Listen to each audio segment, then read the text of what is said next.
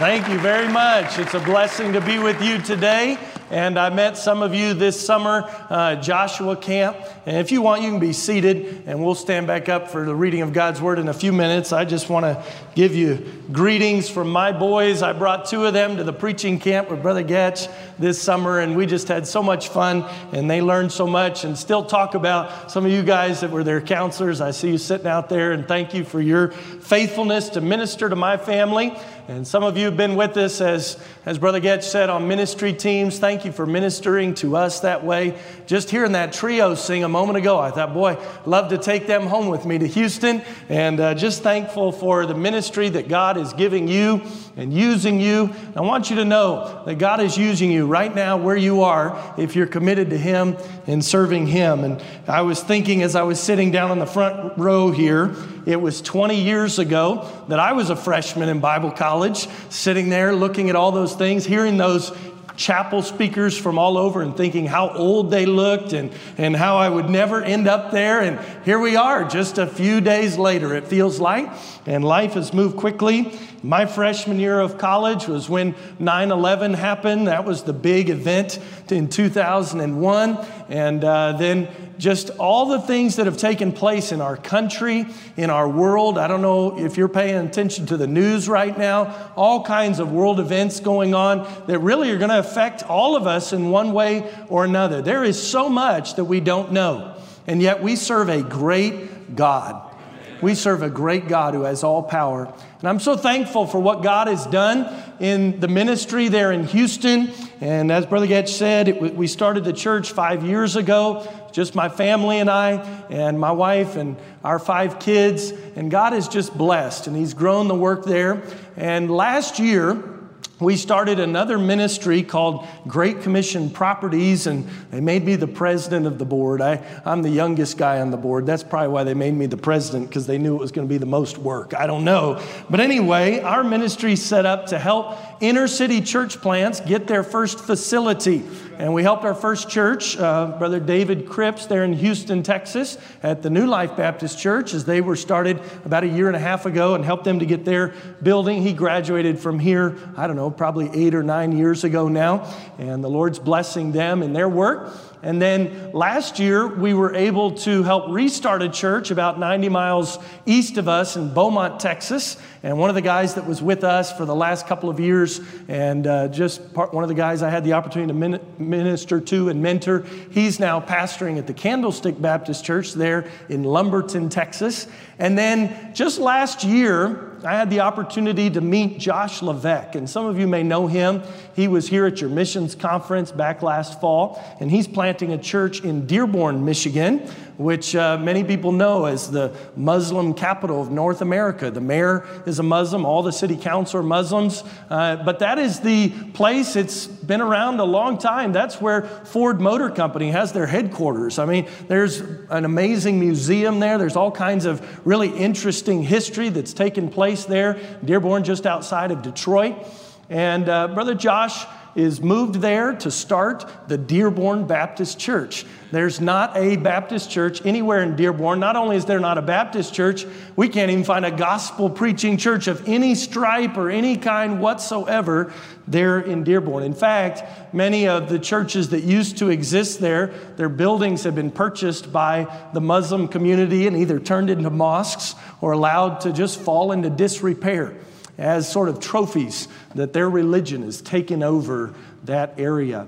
And I just got an email this morning. I called Brother Levesque this morning. We got confirmation today that we have agreement for a church property there in Dearborn, and it's right in the center of town, and God has supplied. It's about half the cost that the owners were asking for the property. And so just, if you would, be praying for that ministry over the next few weeks, as I may have to make a trip up there and sign papers and do things, but looks like we're going to have a property, and I'm already jealous. His building's nicer than our building in Houston. They've got over 5 acres, an existing church building. Our building, when we started, it's a converted mechanic shop. So, as far as comparing building to building, I'm excited for them and how the Lord is blessing, and God is good.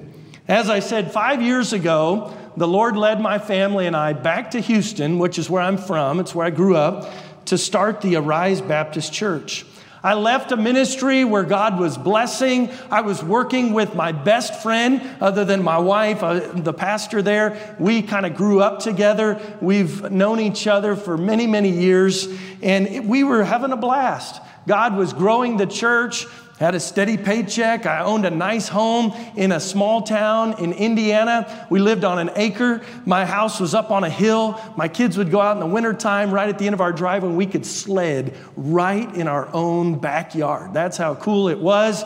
The weather was amazing in the summer times, and the Lord moved us back to hot and sticky and hurricane-prone Houston, Texas, to plant the Arise Baptist Church. I tell people we didn't go to Houston because of the weather.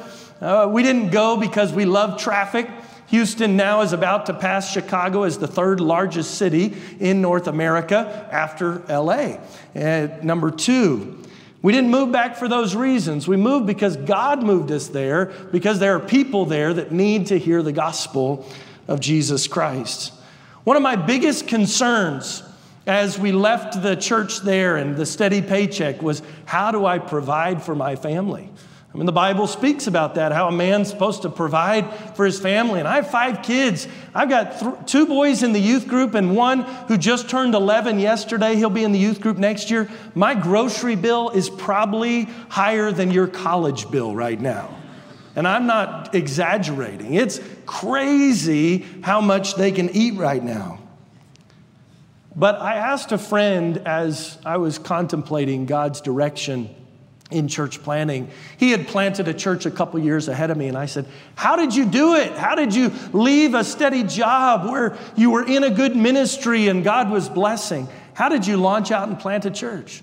And he just looked at me and he said, if God's called you to do it, then you do it. You go and God will provide. That was the kind of kick in the pants that I needed to say, I can trust God too. If God can provide for him, he can provide for us. You know, I had a goal when we set out of how much money I needed to raise for deputation and support to be able to start this church. And God gave us about half of my goal. I wanted to be able to have time to assemble this great leadership team in our church so they could help with the music and the graphics and the outreach and the children's ministry and all these really important parts of the ministry. And God gave us one other family. I wanted time. I had this big plan of how I was going to lay out our launch and how we were going to move to the city and raise the support and develop our plan and our process. And God scrapped all of that and moved up our plan by over 6 months. See, I'm not here today to tell you you shouldn't have a plan. I'm not here today that if you're going to plant a church, you shouldn't gather a team of people together, or that you shouldn't prepare and put together your process. I believe you should steward every resource that God gives you in your service for him. I'd be more than happy to talk to you about some of the plans and processes and things that God has used and the people that he's assembled together. I believe we've learned a few good things along the way. But my purpose in being here to speak to you this morning, what God has laid on my heart to preach to you, is the fact that God is enough. He's enough. In fact, you might even want to correct me and say, wait, God isn't just enough. He is more than enough. He's more than enough. See, I'm burdened today because 20 years ago, I sat in Bible college with a ministerial class of over 600 guys who said, we're committed to serving God and preaching the gospel and going as missionaries and planting churches. And a lot of those guys today are selling insurance. A lot of them aren't even in church. That burdens me. I'm concerned today that even some of you that have sensed God's call in your life into ministry and direction, with all of the things going on in our world, with all of just the natural challenges of what about money, what about people, what about talent, what about ability, what about a creative team, all the things I'm not. that you may end up failing to launch out into what God has for you as well. Today, I want us to look at the story of a man in Scripture, a very familiar story, a man that God called into leadership. He placed into ministry. He was leading into a new place. He was leading into something that he was unfamiliar with. He was called by God to do something that was impossible for him to do in his own strength. I don't know what God's called every one of you to do. In fact, you might not even be sure what God has called you to do. But I want you to see this morning, that God is enough. He's enough. This morning you may be looking for answers to questions that you have, or you may be saying, Pastor Will, I don't even know what the right questions are to ask. No matter what you're facing or what God has called you to do, He is enough. God is enough. Would you stand with me together? Turn your Bible to Joshua chapter 1. Joshua chapter 1. You might even be able to quote these verses, but I want to read to you Joshua 1, verses 1 through 9. God's word says, "Now, after the death of Moses, the servant of the Lord, it came to pass that the Lord spake unto Joshua, the son of Nun, Moses' minister, saying, Moses, my servant, is dead." This was Joshua's mentor. This was the man that he had followed, that he'd learned from. And now he's died. And he said, "Now therefore, arise." As the pastor of the Arise Baptist Church, I like that word, and I notice it often in Scripture. One of the reasons we named the church the Arise Baptist Church. But he says, "Get up, arise, go over this Jordan, thou and all this people, unto the land which I do give to them, even to the children of Israel. Every place that the sole of your foot shall tread upon, that have I given unto you, as I said unto Moses, from the wilderness and this Lebanon, even unto the great river, the river Euphrates, all the land of the Hittites, and unto the great sea toward the going down of the sun shall be your coast. There shall not any man be able to stand before thee all the days of thy life. As I was with Moses, so I will be with thee. I will not fail thee, nor forsake thee. Be strong and of a good courage. For unto this people shalt thou divide for an inheritance the land which I swear unto their fathers to give them. Only be thou strong and very courageous, that thou mayest observe to do according to all the law which Moses my servant commanded thee. Turn not from it to the right hand or to the left, that thou mayest prosper whithersoever thou goest." Would you join me out loud in verses 8 and 9? God's word says, "This book of the law shall not depart out of thy mouth, but thou shalt meditate therein day and night, that thou mayest observe to do according to all that is written therein. For then thou shalt make thy way prosperous, and then thou shalt have good success. Have not I commanded thee? Be strong and of a good courage.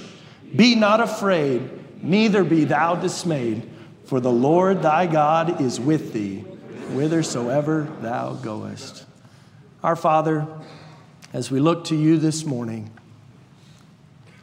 the concept that you've laid on my heart to preach is not a new concept, probably is very familiar to many in this group, but it's something that you remind me of over and over again.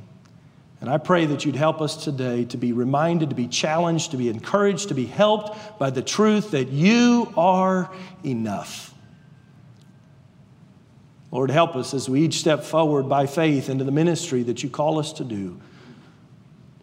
Help me as I preach today. In Jesus' name I pray. Amen. You may be seated. Joshua was called to lead a nation of over 2 million people. He had wandered with these people in the wilderness for the past 40 years. He had watched his friends die. He had watched the other adults that had come with him out of Egypt and that had marched through the Red Sea, had seen the manna fall from heaven and God send the quail and the water from the rock and all the things. He had seen all those people pass away, all except for Caleb. These people had failed to go into the promised land because of their lack of faith. In fact, they even tried to go up, and God told them, "Don't go up, I'm not with you." They had been afraid of the giants. They had been afraid of what would come if they went into the land. So the people that Joshua is leading are the children of those who lacked faith. These were the ones that the people, in fact, if you read back in the book of Deuteronomy, they had claimed that they didn't want to go into the land because they were afraid for their children. Isn't it interesting, the things that we use as excuses to keep us from doing what God has called us to do? I already told you one of my fears. Well, what about my kids? How do I provide for them? What about the money that that we're going to need to plant this church? God had given Joshua an awesome responsibility, but I would say his job, it was also an impossible responsibility in his own strength. This leadership was anything but ideal from a human perspective. Joshua was being called to lead a group of people into a land full of enemies, full of unknowns, full of difficulties. And he was going to lead a group of people who were known for their fearfulness, their lack of faith. They were known for their struggles with idolatry and with their tendency to murmur and complain. You know what this sounds like to me? Sounds like pastoral ministry. Sounds like any ministry that God would call you into. Fearful people, people who struggle with a lack of faith, people who struggle with idolatry, people who like to murmur and complain. It's impossible. So how could he do it? How will you do it? How will you do it? Well, in this passage of Scripture, we have a conversation between God and Joshua. It's an incredible conversation that God has with him, and he encourages Joshua about his sufficiency. And I see 4 different areas that we see it, and I want you to notice with me the first one here this morning. As Joshua spoke with God, he had to understand that he needed to rely on the sufficient, the all-sufficient nature of God's power. You must rely on the total sufficiency of God's power if you're going to be able to serve him in the way that he wants you to do. It's interesting in the book of Joshua that Moses, Joshua's mentor, was referred to 3 times in chapter 1 and then 13 more times in the book of Joshua as the servant of the Lord. And it's not until the end of the book of Joshua, in Joshua 24:29, where Joshua is now referred to as well as the servant of the Lord. The Bible says it came to pass after these things that Joshua, the son of Nun, the servant of the Lord, died being 110 years old. I want to ask you this morning, who do you serve? If you serve the King of Kings and the Lord of Lords, Jehovah God, the God who is, who was, and who is to come, then you truly serve a great God. He has all power. He knows all things. He is all present. He's everywhere. He is sufficient in his power.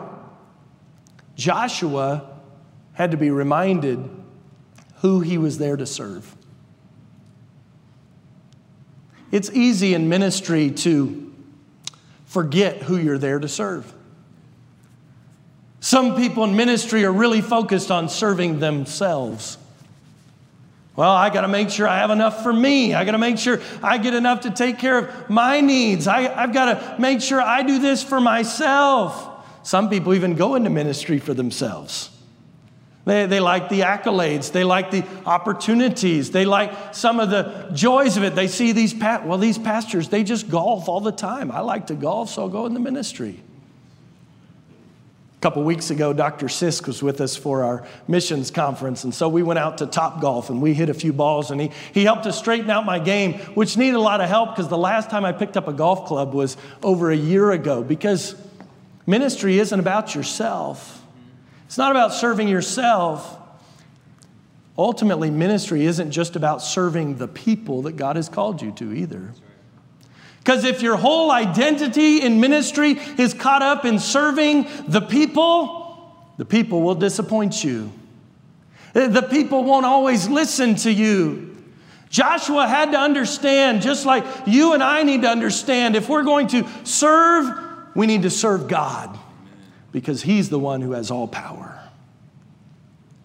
We see God's word to him in verse number 5 of Joshua 1. He says, there shall not any man be able to stand before thee all the days of thy life. A little bit later in the verse, he uses these 3 words. He says, I can't count. 4 or 5 words, really. I will not fail thee. I'm so thankful we serve a God who never fails. We sing a little chorus sometimes about how Jesus never fails. Jesus never fails. Jesus never fails. Heaven and earth may pass away, but Jesus never fails. We serve a God who never fails. You see, when you have God's power, no man can stand against you. The question is asked, if God be for us, then who can be against us? One of the passages of Scripture that God used in my life when He was confirming the call to church planting was from 1 Samuel 14 and verse 6, where Jonathan and his armor bearer go up against the Philistine garrison, and Jonathan looks over to his armor bearer and he says, the Lord is not restrained to save by many or by few. It may be the Lord will work for us. Amen. You see, we serve a great God who has all power. Your strength is not enough. The Apostle Paul knew this, and he said that God's strength is made perfect in your weakness. Paul wrote it this way in Romans 1 and verse 16, speaking of the power of God. He said, I am not ashamed of the gospel of Christ, for it is, what is? The gospel is the power of God unto salvation to everyone that believeth, to the Jew first and also to the Greek. Yes, doing God's work is hard. It is beyond your strength. The work that God called Joshua to do was beyond his strength. But God's power is completely sufficient to give you the strength to do all that He has called you to do. God's power is the only power that you need. In our text in Joshua 1 in verses 6, 7, and 9, God tells Joshua to be strong. And I have no doubt in my mind that when God spoke those words to Joshua, Joshua recalled the words that Moses had spoken to Joshua back in Deuteronomy 31, verses 7 and 8, where Moses called unto Joshua, and he said unto him, in the sight of all Israel, be strong and of a good courage. These were Moses' words to Joshua. For thou must go with this people into the land which the Lord hath sworn unto their fathers to give them, and thou shalt cause them to inherit it. And the Lord, He it is that doth go before thee. He will be with thee. He will not fail thee, neither forsake thee. Fear not, neither be dismayed. And how encouraging it was as God now comes and speaks directly to Joshua, and he speaks the same words that Moses had spoken to Joshua. Joshua, your strength isn't in yourself. Your strength is in the Lord. You're not strong enough. You can't, but God can. He is able. As Paul wrote in Ephesians 3:20, he says, now unto him that is able to do exceeding abundantly above all that we ask or think, according to the power that worketh in us. Over the past 5 years, God has provided financially. God has taken care of people. God has done all kinds of incredible things. But the most incredible way that I've seen God's power on display is in His work to transform lives through the power of the gospel.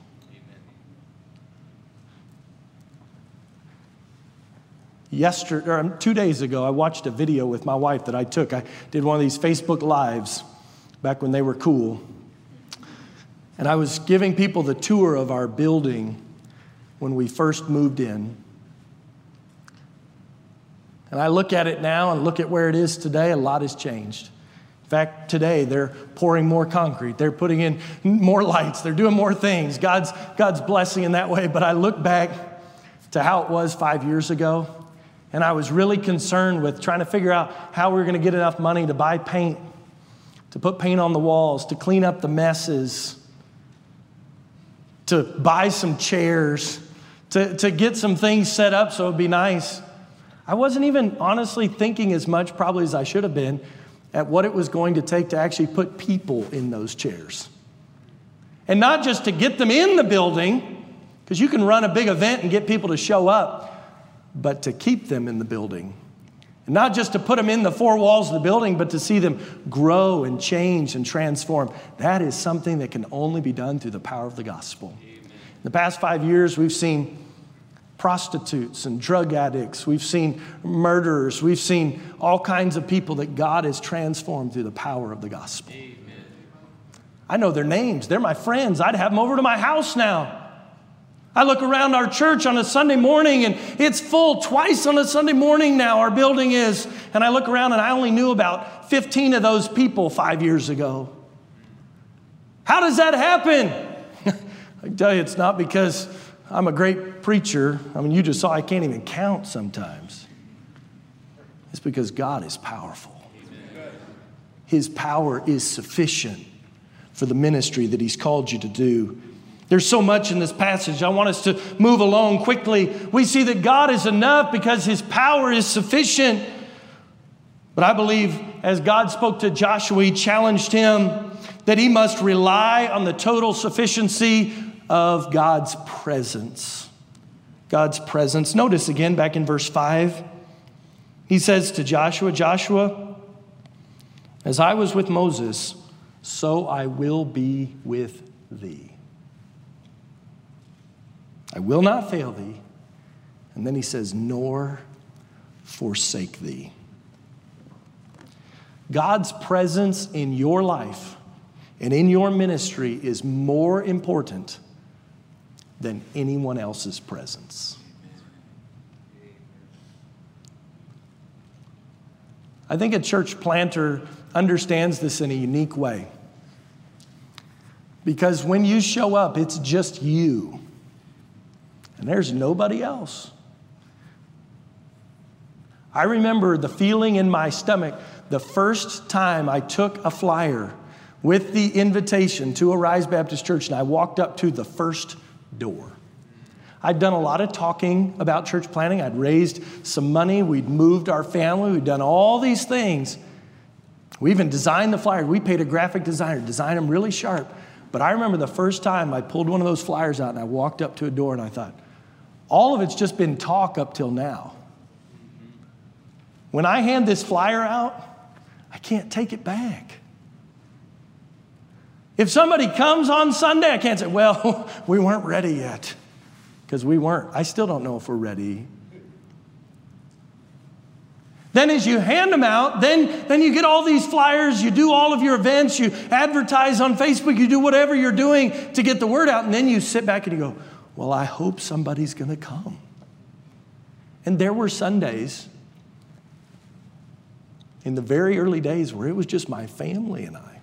My brother and his family who helped us at the beginning, they were on vacation one week, and we were sitting there, and it was just us.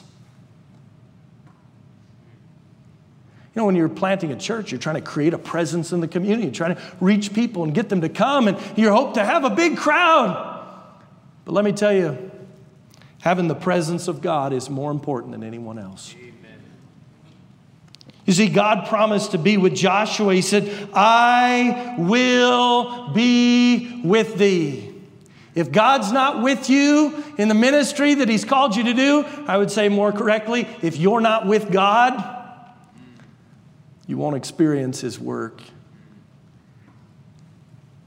Jesus said it well in John 15. He says, for without me, ye can do nothing. Nothing. God's presence in your life is more important than anyone else. But I see a second piece to this promise when He said, nor I will not forsake you, is that God's presence is the only presence that will be constantly with you. Constantly with you. You see, Joshua didn't need Moses to be successful. Joshua didn't need a dedicated group of followers to be successful. When the people of Israel struggled after their defeat at Ai, it was Joshua all alone with God talking about what had happened. When you start a church, sometimes it's just you there. This past Sunday, as I was praying with a group of men in my office before the preaching service, I said to them, I remember sitting here and praying that at least 5 cars would be in the parking lot. They looked around at me and I said, yeah, I know, the parking lot's full twice on Sunday. That's incredible. That's the power of God. But see, you have to understand whether it's 5 cars or 50 cars or 500 cars or 5,000 cars, the presence that you truly need is the presence of God. Because without His presence in the work that He's called you to do, it's worthless. You don't need a crowd to be successful in ministry. But as God brings people, I think one of the hardest things after they come, and I tell new church planters this now, it's also hard when they leave. Because they don't all stay with you. Sometimes they tell you they're leaving, sometimes they don't. Sometimes you're excited about where they're going because they're going on to serve the Lord, but it's still challenging. Sometimes you're not excited about where they're going because you don't know that they're following the Lord. I'm so thankful that it is God who promises never to leave us or forsake us. Ministry can be lonely. Not just church planting, any kind of ministry. But if it's you and God, you have enough. His presence is sufficient. That same promise is reiterated to us in Hebrews 13:5, where it says, let your conversation be without covetousness, and be content with such things as ye have, for He hath said, I will never leave thee nor forsake thee. For the Christian, I think the presence of God is most clearly demonstrated through the work of the Holy Spirit in and through us. For God's Holy Spirit to be at work in your life, to be present in you, requires a daily walk with Him, an emptying of self and filling of the Spirit of God, confession of sin and walking in faithfulness with Him. You can get so busy in ministry trying to make sure you have people there and inviting and visiting and following up and counseling and everything else. But if you forget that the presence that you really need is the presence of God in your life, then you're missing out on the most important presence, because His presence is an all-sufficient presence. God is enough. He's enough. We see God's power is enough. His presence is enough. But another wonderful piece in our text this morning is the fact that God's promises are enough. You must rely on the total sufficiency of God's promises. You can see some of the promises that God made to Joshua. He promised him a land. He promised to protect him. He promised to be present with him in the ministry that He called him to do. He promised to provide for his needs. And He even promised success. He promised success. God gave these promises to Joshua, and He kept every one of them. You say, well, of course, because we know the whole story. But do you think with me for a moment, do you think that Joshua felt like God was keeping his promise when they were defeated at Ai? We know from reading the scripture later on in this book that Joshua struggled with what God had allowed. He doubted God's presence. He doubted God's power. He doubted God's provision. He doubted what was taking place because circumstances didn't seem to match up with God's word. That happens a lot in life and ministry. You will face things and you say, God, I thought you promised this. God, I thought you were going to provide for our needs. God, why would you allow this and that? My wife got sick. My kids are hurting. They're struggling. How do I deal with this? My friends, God's promises are sufficient. But when you're living life day to day, you may not always sense the sufficiency of those promises. And yet what I'm learning as I keep stepping out little by little, day by day, the longer I serve him, the sweeter it grows. Because his promises are sufficient. One of the struggles that Christians have had over the years, and even in Scripture we can read about, is the fact that our world is wicked and evil is on the rise. You can't always clearly, visibly see the presence of God in every situation. And I love what Peter wrote in 2 Peter 3:9 when he said, the Lord is not slack concerning his promise, as some men count slackness, but is long-suffering to usward, not willing that any should perish, but that all should come to repentance. God promises his presence. He promises that he has all power, and he gives us that power through the gospel to see lives transformed. God is always faithful to keep his promises, and he promises to supply all of our need. One of my favorite promises as a church planter is the promise that Christ made in the book of Matthew when he said, I will build my church, and the gates of hell shall not prevail against it. As a church planter, sometimes you get out and you feel like, I'm going to build this church. I'm going to plant this church. Pastors can struggle with the same thing. Parents can struggle with the same thing with their family and their kids. I'm going to do this. Look what I can do. Listen, the only one that builds a church is Jesus. Amen. It's through his power, through his presence, through his promises. And you know, in that promise, he continued on. He said, the gates of hell shall not prevail against it. Church planting, you face all kind of fun things. Sometimes it's city inspectors. Sometimes it's financial needs that are greater than the financial provision that you have. Sometimes it's the people coming to you. As I had last week, a mother who, her child, she's a single mom, she was saved in our church, and her son got bit by the neighbor's dog, like in a bad way, and he had to have surgery to repair his arm. So this past week, she calls me, Pastor, can you help me? I can't afford this. I don't know how to pay for it. And I'm trying to talk with my neighbor. I don't think, from my understanding, she's been being discipled by one of the ladies in our church, that I should take her to court. But, trying to figure all this out. And I said, well, why don't we visit about it? She came by and she talked to me. She said, this helps so much. Then I get a call or a text from her Sunday morning, this past Sunday. Pastor, I'm bringing my neighbor with me to church. We want to meet with you after the service so we can work out this dog bite situation. I'm like, I'm not a lawyer. But what an incredible opportunity it was.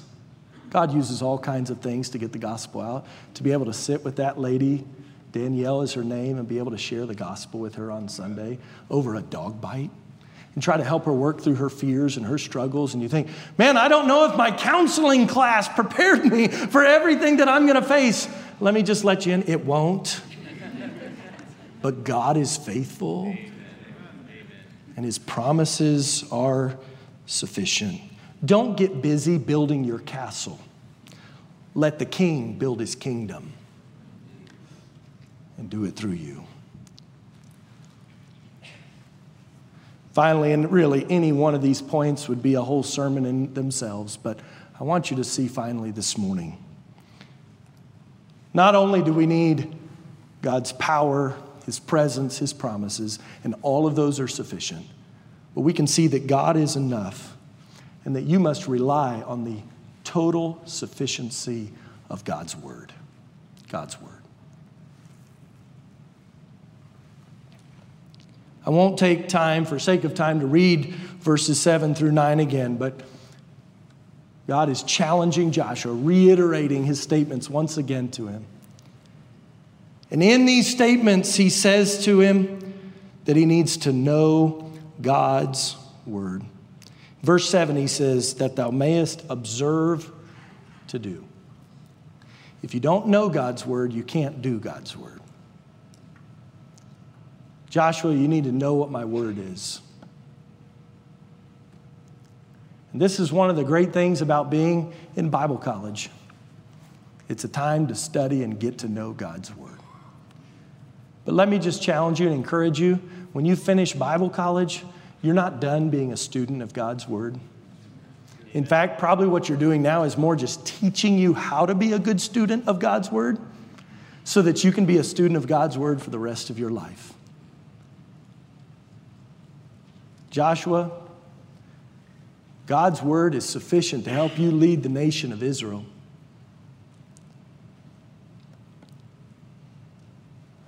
Young person, God's Word is sufficient to give you all that you need, all the answers, all the direction that you need in the ministry that God has called you to do. But you need to know it. He said to know God's Word. If you look at verse 8, he says, this book of the law shall not depart out of thy mouth. You need to speak God's Word. Speak the truth, as Ephesians says, but speak it in love. But speak God's Word. I remember in Bible college in my homiletics class and having to prepare messages to preach. Somewhere, I think there's still a recording that exists of that. I don't even think I'd want to watch it. I probably won't even watch myself from today, right? But you think about all the different things that you learn along the way. I look back now to where I am today. I'm speaking God's Word every single day, whether in a public preaching forum or in a devotional or in a Bible study or something, multiple times a day. And I've learned the longer I'm in ministry, what people really need to hear from you is the Word of God. It's the Word of God. There's lots of other books out there that can help you and give you some understanding on things and explain some things. There are other people you can listen to, and there's all kinds of podcasts out there available today. Some of those can be helpful, but there's no substitute for the Word of God. The Word of God. Sometimes we try to take shortcuts in ministry. Well, let me hear how somebody else said it, and then I'll just preach their message. Or let me just read this book, and I'll just repeat what someone else said. Those can be helpful things to a point, but there's no substitute for knowing and speaking the Word of God. He says, speak the Word of God, but he also says we are to meditate on God's Word. This book of the law shall not depart out of thy mouth, but thou shalt meditate therein day and night. Hey, I'm pushing 40 now. But there's so much. Doesn't matter whether you're 20 or 40 or 60 or 80. There's so much garbage in this world that wants to fill your mind up so you have no space and no time to meditate on God's Word. Man, it's nonstop on social media, video after video, post after post, thing after thing. There's no shortage of media and information to cram into your head. But if your mind's so full of everything else, you have no space for the Word of God. How do you ever meditate on His truth? Have you ever just sat down with your Bible and a notebook and read something like Psalm 23, where the Lord says, the Lord is my shepherd, I shall not want. And just think about and meditate on what that means. So why am I struggling and, just messed up all the time? Why do I feel like I want this and I want that and the other thing? Maybe it's because I'm not walking with my shepherd like I should. Because if the Lord's your shepherd, you won't want. Taking any passage of Scripture and just meditating on it, thinking on it, letting God work it deep into your heart. He says that meditation ought to take place day and night. Day and night. And then he says, if we'll do these things that thou mayest observe to do, we need to also obey God's word. Obey God's word. A lot of people walking around that can talk a good game. I can't tell you the number of unsaved people I meet who have gone through all kinds of life struggle, and some of them can quote as many or more Bible verses as I can. You see, the difference in life is not what you know. At the end of the day, it's what you do with what you know. Do God's word, obey God's word. Many people today are launching out into ministry and they're looking to try to find an edge, something to help them, an advantage. You might be looking for someone new to sit with and give you advice, and you ought to look to mentors and spiritual leaders like you have here that can help you. You might be asking for a great book recommendation or the next new podcast that's come out or a video that you can watch to give you some insight. Understand, I'm not knocking those things. They have their place, but nothing can substitute for the all-sufficient power of God's word in your ministry. Your ministry will be successful, as he says, as he promises Joshua, if you rely on the total sufficiency of God's word. God's word. 5 years ago, 2 families started meeting together, and we called it Arise Baptist Church. There was a young man who was a student here, Billy Lavon. He graduated from here. No wife, no car, no money, no job. But he had enough faith that he said, I'll move to Houston. So we started in April. He moved to Houston after graduation in May. And he said, I'll come and help. I couldn't pay him. I couldn't do anything other than we provided a bed for him to sleep in. And I said, when I go grocery shopping, I'll take you grocery shopping with me. This is exactly how it happened. We'd go to the store, and he lived on $50 a week of groceries, and that was it. Thankful for somebody that knows how to eat cheap and knows how to cook his own food and all those things.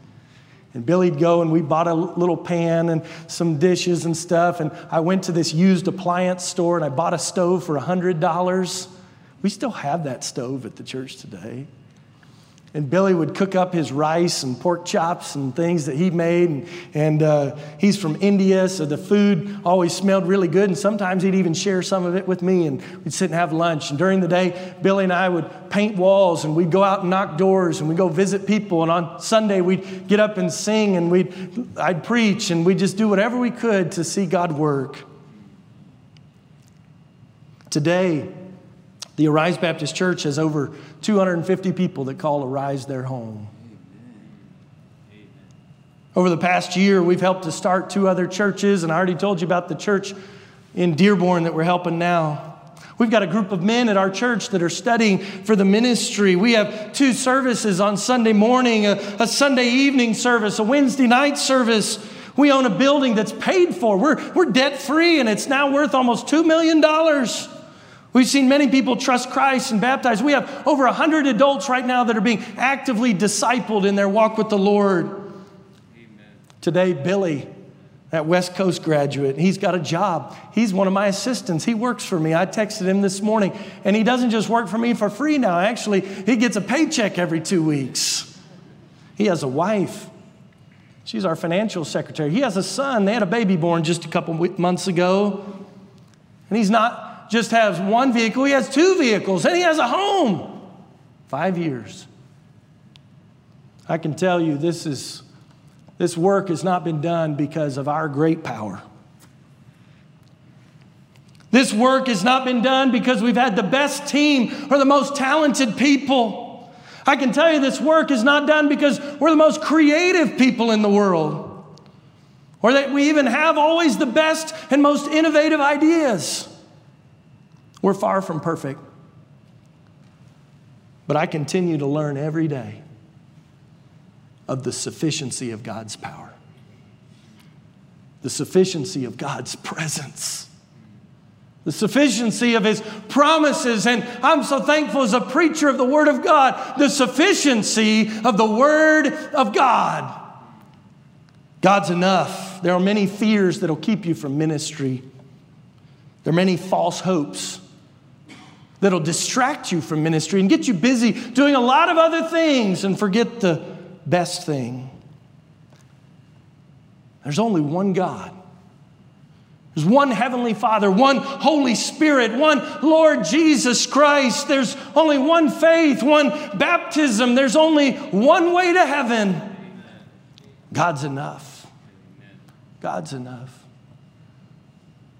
This morning, I'd invite you in just a moment as we close to confess your self-reliance to God. Confess your fears to the Lord. Trust Him. You might say, Lord, I've been trusting in myself, trusting in my ability. Maybe you've just been coveting someone else's ability or someone else's provision. Maybe you might say, Lord, I've just been making excuses. This morning, I hope you'll just say, Lord, I need you. You're enough. You're more than enough.